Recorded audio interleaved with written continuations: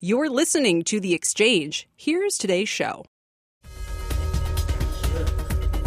Thank you, Scott. Hi, everybody. I'm Kelly Evans. Here's what's ahead this hour. The return of the mall, the need for homes, and the need to drill all involve one thing, and it's land. So is it better to bet on the location rather than the land itself? With every investor looking into this lately, we will explore that. Plus, chips and candles, the action, the story, and the trade on three big earnings, Nvidia, Cisco, and Bath Body Works. I'm still getting used to as a publicly traded company all by itself. And get back on the bike after a huge drop on the back of an earnings miss and a 70-cent decline from its all-time high. Is Peloton finally a buying opportunity? One analyst says yes, and he will make his case. But we begin with today's markets, and Dom Chu is here to walk us through that. We are dipping today, but not by that much, Kelly. So again, record highs not that far from where we are right now. However, you will see the Dow down 0.5%. The S&P down about 0.25%, and about a near 0.5% decline for the NASDAQ Composite. 46.88 is the last trade for the S&P 500. Just to give you some context on the move so far today, at the highs of the session, right after the opening bell, we were up just 1 point there, down 16 points at the lows. So that gives you an idea of the trading range, currently down 1 right now. If you look at some of the other parts of the market, cryptocurrencies, a focus right now, it might not seem so crazy. We're only up 1% or so, $773 for Bitcoin, 60,376 the last trade there. But at one point today, we did go below the 59,000 per coin mark, and we're roughly, call it 12% below the record highs that we've seen for Bitcoin. So watch those cryptocurrencies. And then, of course, the retail earnings parade continues this week. Today, it's going to be Target and Lowe's moving in somewhat different directions. Target, Lowe's, both coming out with better than expected results. Top line, bottom line. The concern here for Target is that Target says they are going to absorb a lot of the pricing pressures on the cost side and not pass them on to consumers. What that means is that they're going to take maybe a gross margins hit. Profit margins may squeeze. Concerns there driving that stock down about 4%. Lowe's is meanwhile up 0.5% as well. It upped its forecast. By the way, Kelly, just to give you an idea of the context, Target shares this year up roughly 44%. Roughly 54% gains in 2021 for Lowe's. So, yes, the pullbacks could be there, but it's not from these really depressed levels. Back over to you. All right, Dom, thank you, and we'll see you again soon. Now, while the market debates how hot inflation will be next year and the timing of rate hikes, my next guest is focusing on the one thing he says will be inflation-proof: land. He says we need it to drill for oil and gas, to build homes, and to develop shopping malls. And it's a great inflation hedge. Joining me now is Bill Smead. He's the Chief Investment Officer of Smead Capital Management, portfolio manager of the Smead Value Fund, which I think you said is having its best year ever, Bill. You're up 46% this year, nearly double the S&P. And Target, in fact, is one of the top holdings. So, land, let's start with what your advice is to investors, Bill, who are very interested in this right now.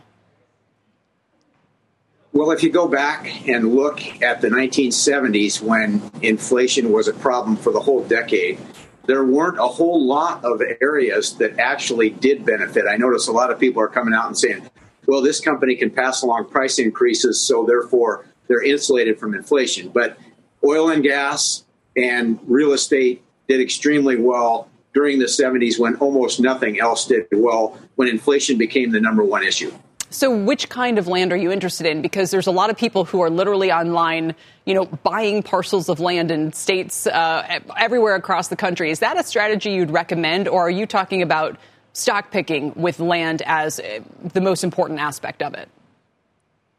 Yeah, 2 or 3 years ago, people thought I was off my rocker, and some people still do, but because we thought that the millennials would spread themselves out all across the country.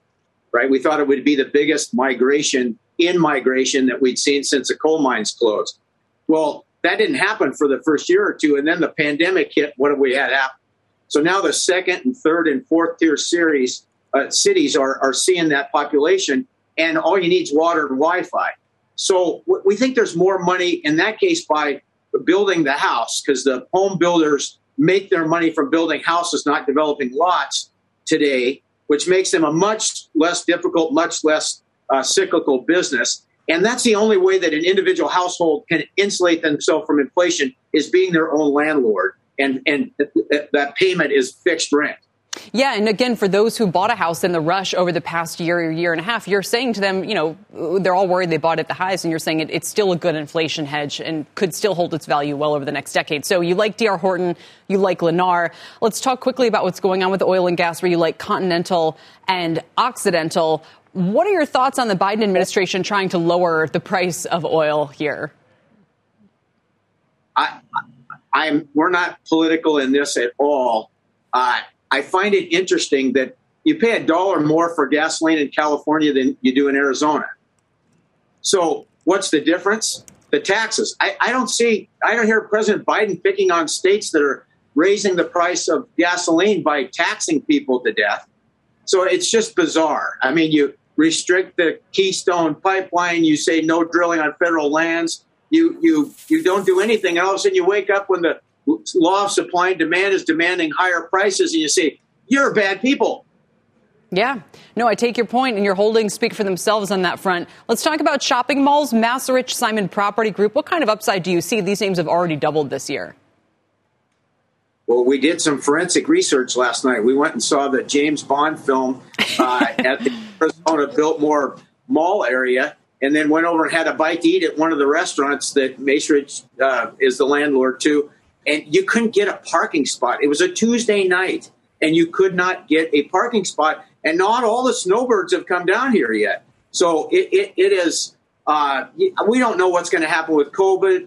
We have another spat here. People could back off a bit. But what we think is happening is people are spreading their Christmas shopping out over a 3-month time frame to make sure they don't get stuck looking for something that's not in stock. And it's very favorable for the landlord. So how much upside do you see for those names? And I'll throw Target in there as well, because we saw, obviously, the stock reaction, some concerns about profit margins. Yeah, Target's been spectacular for us ever since Jeff Bezos laid that in our lap in 2017 when he went into the grocery store business. I thank God every day for Jeff Bezos going into the grocery business. You have to understand that we are looking at shopping that people thought was going to be completely dead. Mm-hmm. And now what we know is the combination of online and physical stores is magical, right? 80% of the orders that e-commerce for Target are picked up at the store. What Bezos did, invited Walmart and Target to be major competitors because of their physical presence and the not having to provide the logistics. By the way, Target's down today because they're worried about gross margins. How come Amazon's not down today because Target's worrying about gross margins? They've got a nightmare going with doing all the logistics. So it's interesting. Well, and I know your views, you're concerned about tech and how that could trade, but this certainly has come around your way this year. Again, up about 46% year to date, one of the best years you've ever had. Bill, thanks for your time today. We appreciate it. Thanks, Kelly. Bill Smead with Smead Capital Management. Kind of related, this news alert out of the bond market right now with the 20-year bonds that went up for auction went over pretty soggy. Rick Santelli here with all the details. Rick? Yeah, soggy. Perfect word. I gave it a dog plus, but there's definitely a Roger Maris asterisk on this grade, and I'll tell you about that in a minute. 23 billion, 20 years. The auction, the yield at the Dutch auction, 2.065. The when issued market was trading 2.05. So it tailed a basis point and a half. But the problem is, look at the chart. You see what happened with treasuries? They rallied, pushing yields down. That helped get the tail, helped make the tail so large. And you could see that yields popped up right after the one Eastern results came out. So dog plus, I gave it a D plus. All the metrics from the bid to cover at 2.34, indirects, directs, dealers at 20.4. They were all actually very close to 10 auction averages. The pricing really was the problem, and the rallying really distorted potentially results. But it is what it is, and it really does underscore there was avoidance to some extent by investors here. There was lots of investors that jumped into a 30-year boon about 5 hours ago in Europe, which makes us, the sell side, look for these spreads against European rates to continue to widen. Kelly, back to you. All right, Rick, thank you very much. Rick Santelli, again, with another pretty weak demand at that Treasury auction. Let's switch gears now to General Motors, which President Biden is visiting today. The stock hitting a new all-time high and on pace for its best year since emerging from bankruptcy 11 years ago. Still, the shares have only doubled since then. Meanwhile, the newest EV makers on the block are growing much more quickly. Rivian's market cap already blew past GM's. Even Lucid Group isn't far behind. Phil LeBeau spoke with the president of GM ahead of President Biden's visit today and joins us now with all the details. Hi, Phil.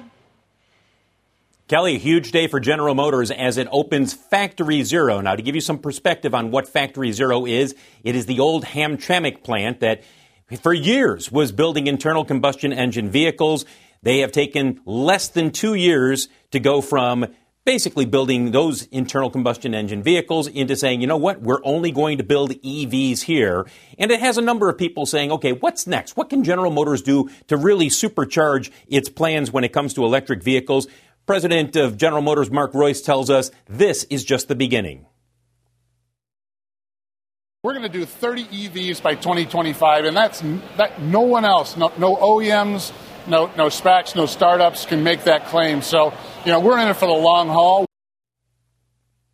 Notice his reference to no OEMs, no SPACs. That's because they know what's happening with the market valuation for other companies. Here's what they're banking on. The appetite for EVs is only expected to grow dramatically from here. That 2 million figure by 2025, that would be about 12% of the total U.S. sales that are expected to come along. And yet, you heard him reference OEMs, SPACs, and new startups in the EV space. Take a look at the market caps again. And this is what he's talking about. The fact that Tesla has by far the largest market cap, that's not new, but it's what's happened with Rivian and with Lucid. Briefly, Lucid surpassed General Motors earlier today before it pulled back. And for Rivian, while it is pulling back today, it is way past General Motors in terms of market capitalization, which has a lot of people saying, hey, is the market a little too frothy here about the expectation for the EV makers? Quickly take a look at shares of General Motors. We asked Mark Royce the question, Kelly, that a lot of people have been posing, which is, look, should General Motors spin off Cruise or some of its EV assets in order to capture the enthusiasm for pure play EV stocks or EV entities? And he said, no, that's not the plan. They're too integrated and they believe too much that those assets are crucial to growing General Motors in the future. So there's no plan to spin off the EV assets at this point. Well, it's been a very impressive and amazing display to watch those Cruise robo-taxis start to take the roads in parts of California, obviously very early days. But it will be interesting for the president, Phil, because they're trying to push down high gas prices. But frankly, as long as they stay up at these levels, it is making those EVs a little bit more attractive. A little bit more attractive. There's no doubt about that. But keep in mind that the EVs that are generally on the market right now, they are higher priced models. So you're not getting to the point yet where you have people who are saying, look, should I buy an EV for $35,000 or should I buy a Camry for $35,000? Just giving you a point of reference here in a couple of more modest priced vehicles. When we get the EVs that are down under 40 grand, that's when you really start to see the comparison for the mass market between prices at the pump versus going electric. Yeah, and Tesla's been raising prices quite a lot just in the past month or so. Phil, we appreciate it. Thank you, sir. We'll check in soon. Phil LeBeau out in Chicago today. Coming up, Peloton is back in the red after its second best trading day ever. Now one analyst is naming it a fresh pick, saying there's opportunity for a tactical bottom with the shares down almost 70%. He'll make his case next. Plus, we are covering semis, software, and sense in today's earnings exchange with Nvidia, Cisco, and Bath Body Works all set to report after the bell. We'll tell you what to watch and how to trade it. Stay with us.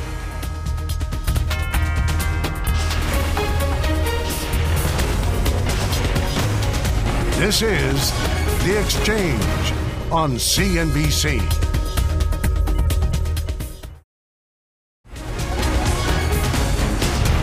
Welcome back to The Exchange. Let's talk Peloton. It's been a wild ride for the stock, which is down about 6% today after climbing 15% yesterday on a $1 billion stock offering. Peloton now up 8% in the past week. Even with those gains, shares are down 41% over the past 2 weeks and almost 70% off of their 52-week high. But my next guest says the stock has been punished enough. He named Peloton a new fresh pick in a note this morning. With us is Jonathan Komp, an analyst at RW Baird. He has an outperform rating and a $90 price target on the stock. Jonathan, welcome. So why now? Yeah, great question. Thanks for having me, Kelly. I think to call the downdraft here in the stock stunning would be an understatement. The stock's been cut in half over the last 2 months, and most of that's the last 8 to 9 trading days. And we think that's overdone here, and we think there's a lot of signs that the low 50s could be a bottom on a sustainable basis here for the stock. And yesterday's announcement of a $1 billion equity raise certainly helps that. That removes one near-term overhang in our view. And looking forward over the next several months and quarters, we think that the catalysts here could actually improve relative to the very low expectations here. Have you been surprised at how poorly Peloton has traded this year? Yeah, there's a lot of factors at play. I think it's always difficult to separate the short-term trading from the longer-term prospects. If you step back and look at the long-term prospects, both for Peloton and the connected fitness and at-home fitness industry, yeah, we think the prospects are brighter than ever. If you look since COVID, the adoption rate at home has accelerated. We still think there's potentially as many as 70 million households in the U.S. alone that would consider a connected fitness device. And there's tens of millions of bikes and treadmills that are installed in houses in the U.S. alone today. So we think the opportunity is as bright as ever. Certainly there's been a pull forward of demand and sort of a plateauing or flattening this year against some pretty tough COVID-driven comparisons. But looking beyond the next few years, we think that the outlook is very bright. So even though there's a lot of volatility in the short term, we don't think that should detract from the long-term opportunity. You know, people were scratching their heads yesterday because usually you do a secondary, especially one under a little bit of pressure, and the shares tank, and instead they rallied. So one analyst I saw was saying, well, maybe they need to announce some M&A pretty quickly that would validate the shares' performance yesterday. Would you like to see them go that route?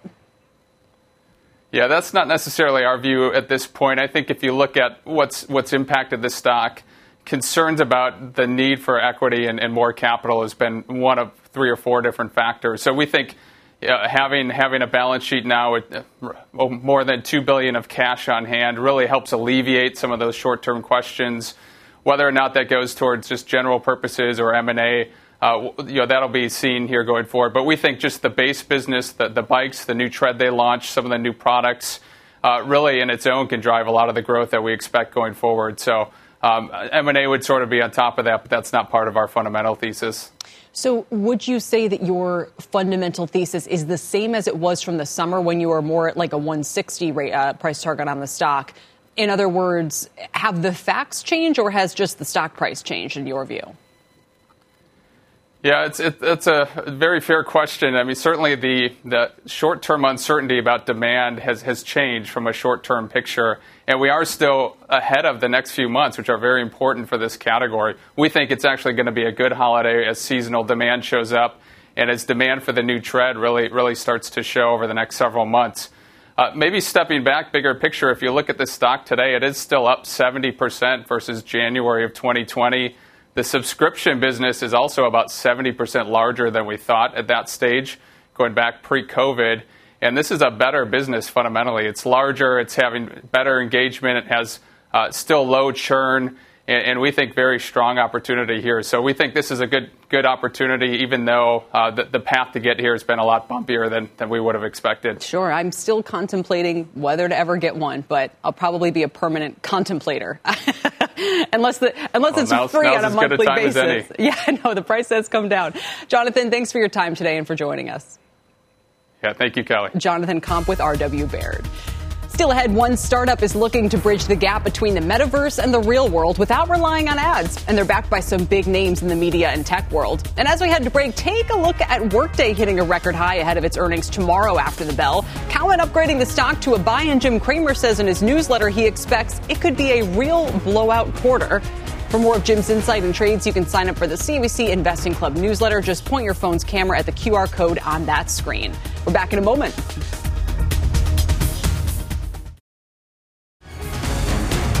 Welcome back to the exchange, everybody. Let's get a quick check on markets as we're almost half past the hour. Dow's down 151, so we're near session lows, a little bit off that level. It's the worst performer today, quite clearly, down 0.4%. NASDAQ down 0.25%. S&P only down 8 points. A mixed day for the sectors where real estate, financials, and industrials are all lagging. Discretionary and healthcare are your winners. So we're watching financials in particular today after that 20-year auction wasn't that great, has yields moving higher. Here are some of the movers this hour. TJX, parent of TJ Maxx, hitting a new all-time high, leading the S&P on the back of strong earnings. Company saying it's well-positioned for the holiday season, easing concerns about product availability because of supply chain issues. TJX is up 8% today. We were watching the 71 level. If you remember an earnings exchange yesterday, it's at 75 now. Visa, meanwhile, hitting a 9-month low after Amazon said it'll stop accepting its credit cards issued in the UK next year, citing high fees. Visa has underperformed the Dow this year. It's down nearly 7%. You can see that performance gap right there. And the auto dealers are lower today after Morgan Stanley's Adam Jonas warned about direct-to-consumer threats from EV makers like Tesla. Even Volvo's going direct-to-consumer with their newest offering. Anyway, he's downgrading Penske and Sonic to underweight and cutting his price targets on Group 1, Lithia Motors, AutoNation, and Asbury Automotive. They're all in the red today. In fact, Penske is down 11%, Group 1 down 10%. Some huge moves to the downside. He doesn't have a buy rating on any of them. And moments ago, Moderna filed for emergency use authorization with the FDA for its COVID booster vaccine for all adults ages 18 and older. mRNA is getting a nice about 5% pop on that news. Now to Rahel Solomon for a CNBC News Update. Rahel. Hi, Kelly, and here's what's happening at this hour. The man known as the QAnon shaman has been sentenced to 41 months in prison after storming the Capitol on January 6th. Jacob Chansley said that his behavior was, quote, indefensible, but he is also not a violent man or a white supremacist. And on the news, the defense is set to begin its closing remarks in the trial over the killing of Ahmaud Arbery. Hear their last words to the jury tonight at 7 Eastern. Former Trump advisor Steve Bannon has pleaded not guilty to obstructing the January 6th congressional probe. Bannon was indicted last week on 2 counts of contempt of Congress. More than 125 victims of that deadly Astroworld crowd surge are suing rapper Travis Scott and others for at least $750 million. Other defendants include the rapper Drake, who also performed at Astroworld, and Apple, which streamed the music festival. And the TSA says it is getting ready for a Thanksgiving surge of air travel. It expects to screen 20 million passengers during the Thanksgiving travel period. That's from this Friday through the Sunday after Thanksgiving. And that's nearly as much as pre-pandemic levels. So, Kelly, between this and Times Square and the ball dropping, It seems like we are getting there. Hopefully. Rahel, thank you so much. Rahel Solomon. Up next, shares of Bath Body Works sliding about 6% since spinning off Victoria's Secret in August. Will holiday spending get it back on track? Cisco earnings haven't missed in 20 quarters. Will today be 21? And the street expecting $3 billion in gaming revenue for Nvidia in Q3. We have all the key metrics to watch and how to position ahead of today's After the Bell reports right after this.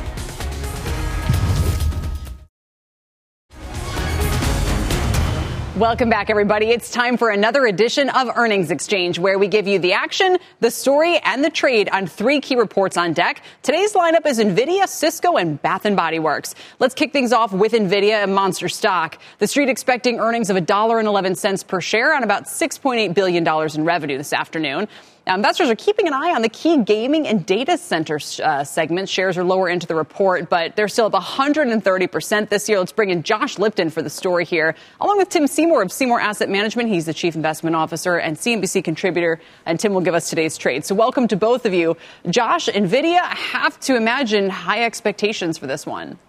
So, Kelly, heading into this print, as you mentioned, this stock is up about 130% this year. It's up about 50% just since that company last reported results back in August. So expectations certainly hot heading into the print. Besides the bottom and the top, investors are going to have a lot of questions about that gaming segment. Remember, this company's chips improve video game performance in PCs and notebooks. And there's some interesting puts and takes in the quarter. Analysts will point out that supply is relatively limited of Ampere. That's the company's latest and greatest product for gaming. So how does that impact ASPs or average selling prices in the quarter? Also, that data center segment, faster growing, higher margin chips. I caught up with Chris Rowland over at Susquehanna. For Chris, that data center revenue, that's the bogey he wants to know about. For him, that number is going to be $2.71 billion. If he's right, that's a jump of about 42%, Kelly. Wow. Okay. So, Tim, what are you watching for? What would you do with the stock? Well, I'm a reluctant hold on Nvidia. I think, Josh outlined the price performance. I mean, at 6 months, you're up 118%. And the valuation of the stock, is kind of why I'm a reluctant hold. I don't think you sell Nvidia on valuation, but it's traded expensive in the past. And I do think the mentions on the strength in cloud, even there's some implications. I think you're going to see some strength there, even for some of the hard drive for a WDC, for a SanDisk. I mean, I think there's a broader story that they're going to help tell the tale on. I think we priced in a lot of love in terms of AI and even the metaverse. And as much as NVIDIA's got their own Omniverse, which is their essentially digital simulation platform that's essentially meeting up with the metaverse. There's just so much into this stock, but I would never bet against NVIDIA. I think the competitive landscape, including AMD, are hot on their trail. No, it's well said. It's also interesting, Josh, that this is another one of those companies that has run well ahead of the street. I think the shares are around $294, and the average street price target is still around $280. Yeah, listen, you've had some analysts certainly have questions about valuation here. Others will say, listen, they think NVIDIA is simply very well positioned in a lot of areas that investors clearly care a lot about: AI, cloud, autonomous vehicles, and the metaverse. That'll be interesting because there we know some companies are building out these virtual realms, and some investors bet NVIDIA is a beneficiary. And as Tim said, NVIDIA also rolled out its own software, these set of software tools that NVIDIA says are just simply going to be critical when creating these virtual realms. So you would bet CEO Jensen Huang will get some questions on that on the call, which is at 5 p.m. Eastern, and we'll be on that, Kelly. All right, and we'll see if people have to mark things up to keep up with them or if the shares return to earth, let's say. Josh, thank you so much, our Josh Lipton. Let's move along to Cisco now, which is out with first quarter earnings tonight. Analysts are expecting 80 cents a share there on $13 billion in sales. They should get a boost from remote work, but in the last earnings, the company warned supply chain struggles could hurt results. It's also the first report since they've split revenue into 7 new categories, including hybrid work, security, and internet for the future. Shares are up 26% this year, outperforming the S&P as old tech names have seemed to turn a corner here. Julia Borsten has more. Julia, what are we watching for? Well, I think, Kelly, it's really this struggle between the two things. On one hand, we do expect enterprise spending to increase significantly. And on the other hand, the question is, how much are the supply chain issues going to weigh on results? We got warnings in the company's last quarter that they were seeing shortages of certain types of chips. But one thing that could work to the stock's benefit is that might already be factored into estimates and expectations for the quarter. So that's going to be the key struggle at play here. And then, Kelly, just want to point out some other key things that the company has really been pivoting to focus on recurring revenue streams. That makes it a lot more predictable. In the prior quarter, 80% of software sales were from subscriptions. The more that shifts over there, the more predictable that revenue becomes. And then also, this is the first quarter in which Cisco is breaking up its divisions into 7 new divisions. So services and products into these 7 new divisions, including hybrid work, end-to-end security, and internet for the future. So these will be key new areas to watch. It's a new way to parse the results for this company. And they also have a new Facebook Meta partnership. It seems to be popping up everywhere. Tim, this is the only one of our trio today I think you're sort of clearly bullish on. Yeah, I am. I own it. I think the valuation makes a lot of sense, and we'll get to that in a second. Julia outlined where the trends here, at least on enterprise spend and even small business SMBs, are very, very strong. I think we've well flagged, and some of their networking peers have given us all the necessary insights into where supply disruption and whatnot are hitting the business. I think to the extent that you've factored that in, but it gets back to where Cisco really is building on. This is a hardware company that wants to be a software company. Again, Julie talked about the recurring revenue and even perpetual software. So this is the higher part of the valuation. And I think investors are comfortable with putting a hybrid multiple on this old tech company going new tech. And I think you're somewhere around 18 times with hardware at 10 times, subscription software at 25 times, everything else somewhere in between. And it makes it a really attractive longer term story. And I think the high single digit growth numbers are enough with the profitability inherent in those new age models. So really like the story. Think you've weathered some I think some reassessments, and I think the bar's been well set going into this number. Yeah, I think we were saying 20 consecutive quarters they've beat. We'll see if it's 21 tonight. Julia, thank you. Finally, today, the tongue twister, Bath Body Works reporting Q3 results later. The street expecting 60 cents a share on $1.6 billion in sales. They did crush earnings estimates last quarter. They've now got a holiday shopping boost coming their way, perhaps. They have a leg up in the supply chain, sourcing 90% of their inventory from North America. Still, they're down about 6% since formally changing their names from L Brands back in August. Let's bring in Courtney Reagan for this story here. Court? Hi, Kelly. I know you love these very confusing tickers, right? So this is Bath and Body Works. Remember, this is the company that sells the lotions, the hand sanitizers, and sort of just that being fundamentally what it is something that gives a lot of analysts some positive momentum going into this print.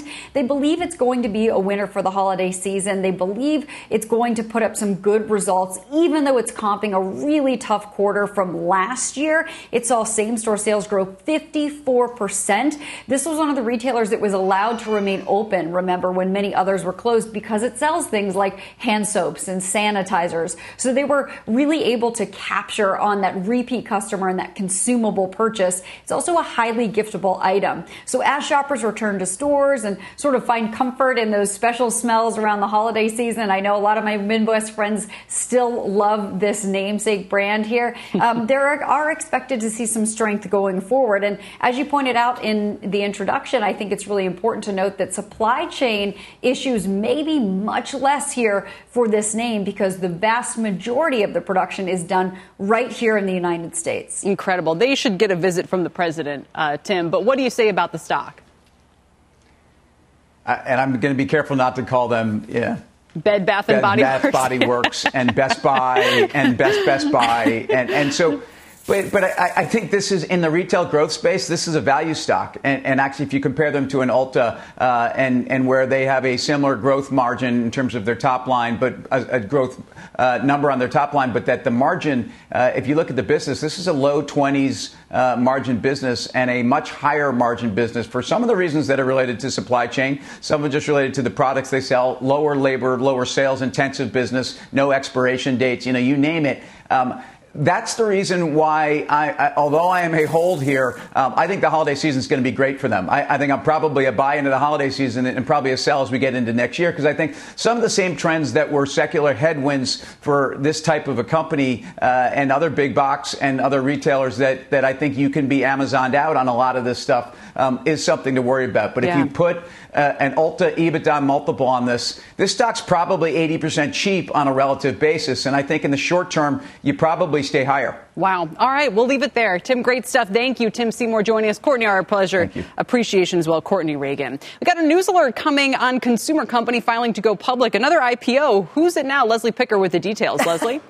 Hey, Kelly, we could play that game every day, but this one we've been waiting for. This is Chobani. They filed confidentially back in July, now revealing the goods through their S1, which was filed a little while ago. Now, they say that they're going public, listing on the NASDAQ under the symbol CHO. Lead underwriters here are going to be Goldman Sachs and Bank of America. This is a company that has seen pretty big top-line numbers, over $1 billion annually. However, growth around 13% and still remaining unprofitable, showing net losses for the first 9 months of the year totaling about $24 million. Now, I was just going through some of the risk factors, and it's clear that there is one word on the mind of this company, and they know what's going to be on the mind of investors, and that is inflation.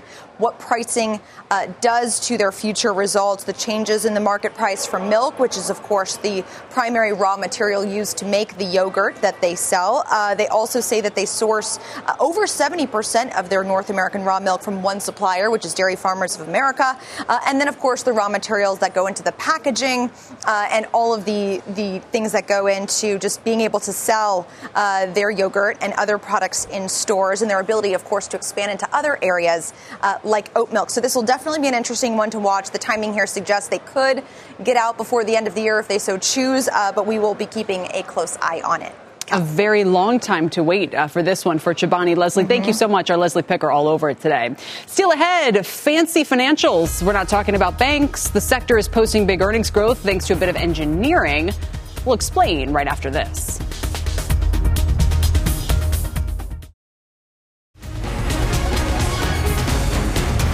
Welcome back. Retailers have shown some major earnings growth in their reports this week and for the past decade, really. But there's a catch. Bob Bassani joins us now to explain. Bob?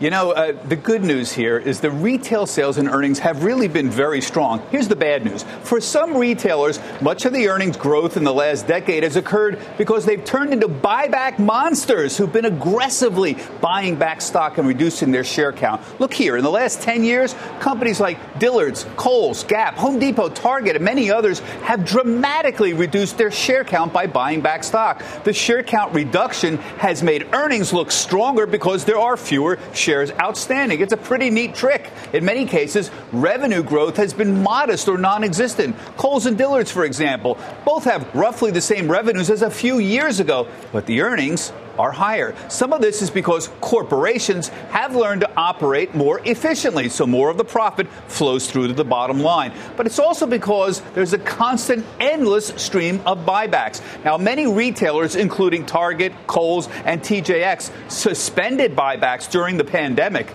But they've since returned to buying back stock. TJX, for example, repurchased $300 million in stock in the second quarter, which was the first buyback since the first quarter of 2021. And they're increasing it now with their recent report. With cash flow increasing, should companies go back to buying stock? Well, some would prefer that companies just increase the dividend instead. And, the thing here is other companies just want them to invest more in terms of the companies and put more back into it. But they already are. For example, Walmart is spending something like $13 billion in capital expenditures this year. Simply put, buybacks make earnings look better, and companies want that, and a lot of shareholders want it too. Controversial, but it's getting even bigger. It's changed so much more quickly than expected, Bob. We thought the companies would be paying back debt for years before they could pivot. What accounts for this rapid turnabout? Well, you see the cash flow is dramatically increased for these companies, so they can devote more to buying back shares. But again, this is very political now. The Democrats want to tax buybacks. They're so upset about this. They want more money to go back into hiring people back that were fired during the pandemic, or just for investing more money in the businesses themselves. But obviously, individuals seem to feel they're getting something out of this. It's not just corporate executives. It does increase the earnings per share. All right, Bob. Thank you, Bob Pisani. Okay. Still ahead, more and more companies from Nike to Disney are talking about their plans in the metaverse. We'll speak with the CEO of an app that launched last night to the #1 spot in the Apple App Store about how they plan to mint metaverse money. That's next.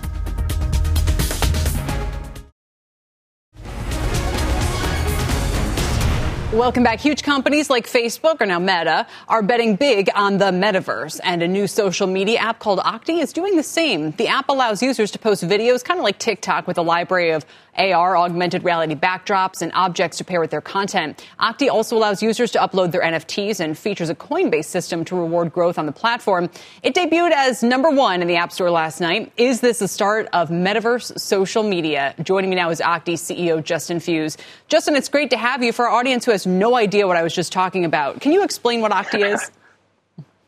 Absolutely, Kelly. So Octi is a new kind of social platform that allows people to create content anywhere, with anyone, with all their friends, and they can be in different worlds. They can be astronauts, sort of like really merging the physical and digital world and creating a totally new kind of content that we haven't seen on social media yet. So I think we're showing some clips as you're speaking. To me, it kind of looks like TikTok. What's the difference? So the difference is the user's ability to blend different worlds, blend different objects, different filters, and mix and match to create a storyline that they want to create a different kind of engagement. And also there's a great interaction with the objects themselves. So there's a full library of digital objects. Go ahead, Kelly. No, I'm sorry. I was going to ask if it was sort of like TikTok crossed with a video game. Exactly. It's a gamified social platform that brings in elements of the metaverse, as you mentioned, brings in a really compelling coin system for rewards for great content. So if you're creative on this platform, you're getting real rewards. You're going to get coins, you're going to get Octi coins. You can go spend those on digital goods, which is very exciting, and a large number of our users are already doing that. But you're also able to go buy real physical goods from any of our 20 partners. Yeah. So there's a couple different kind of business questions to talk about here. #1 is kind of how you guys would make money. I don't know if anyone's too concerned about that yet. But also I know it's important to you that maybe the ad model is not your business model. Exactly. Explain that choice and what that means. So, I mean, the traditional sort of TV ad model has been all over social media, and that's really the only model that we've seen with any of the major platforms. What's very unique about Octi, very special, is that we're not doing that. And that sets you up in a totally different way. Your perspective of the user, your perspective of your relationship with your user is entirely different.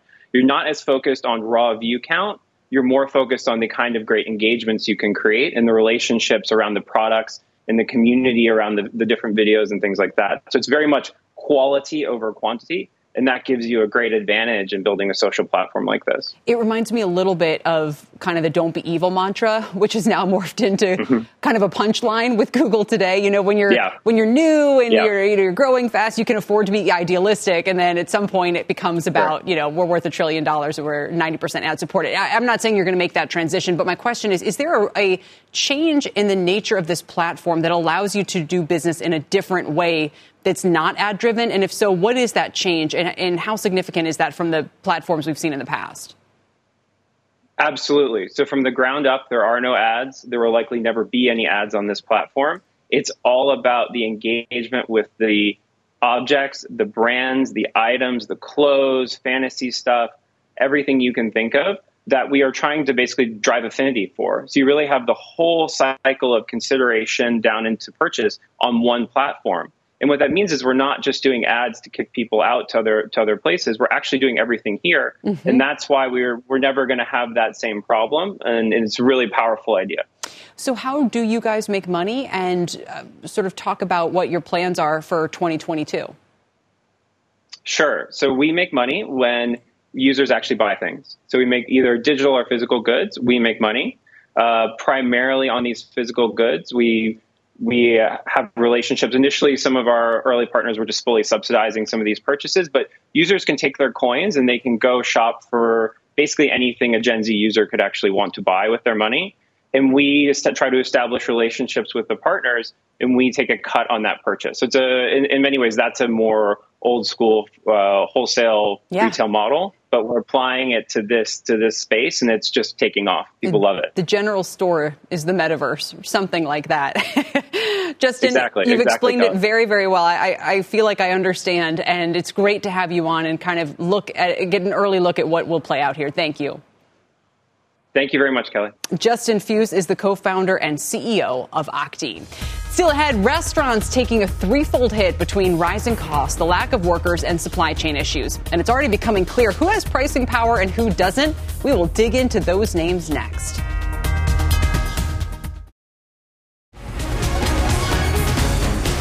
Welcome back, everybody. It's no secret restaurants are facing headwinds from nearly all sides between supply chain snarls, labor shortages, and inflation. But some are better positioned to deal with them than others. Kate Rogers joins us now with the names. Kate? Hey there, Kelly. Well, overall menu prices are up nearly 5% in the last year as restaurant commodity prices soar, with beef up nearly 60% and fats and oils up 50%.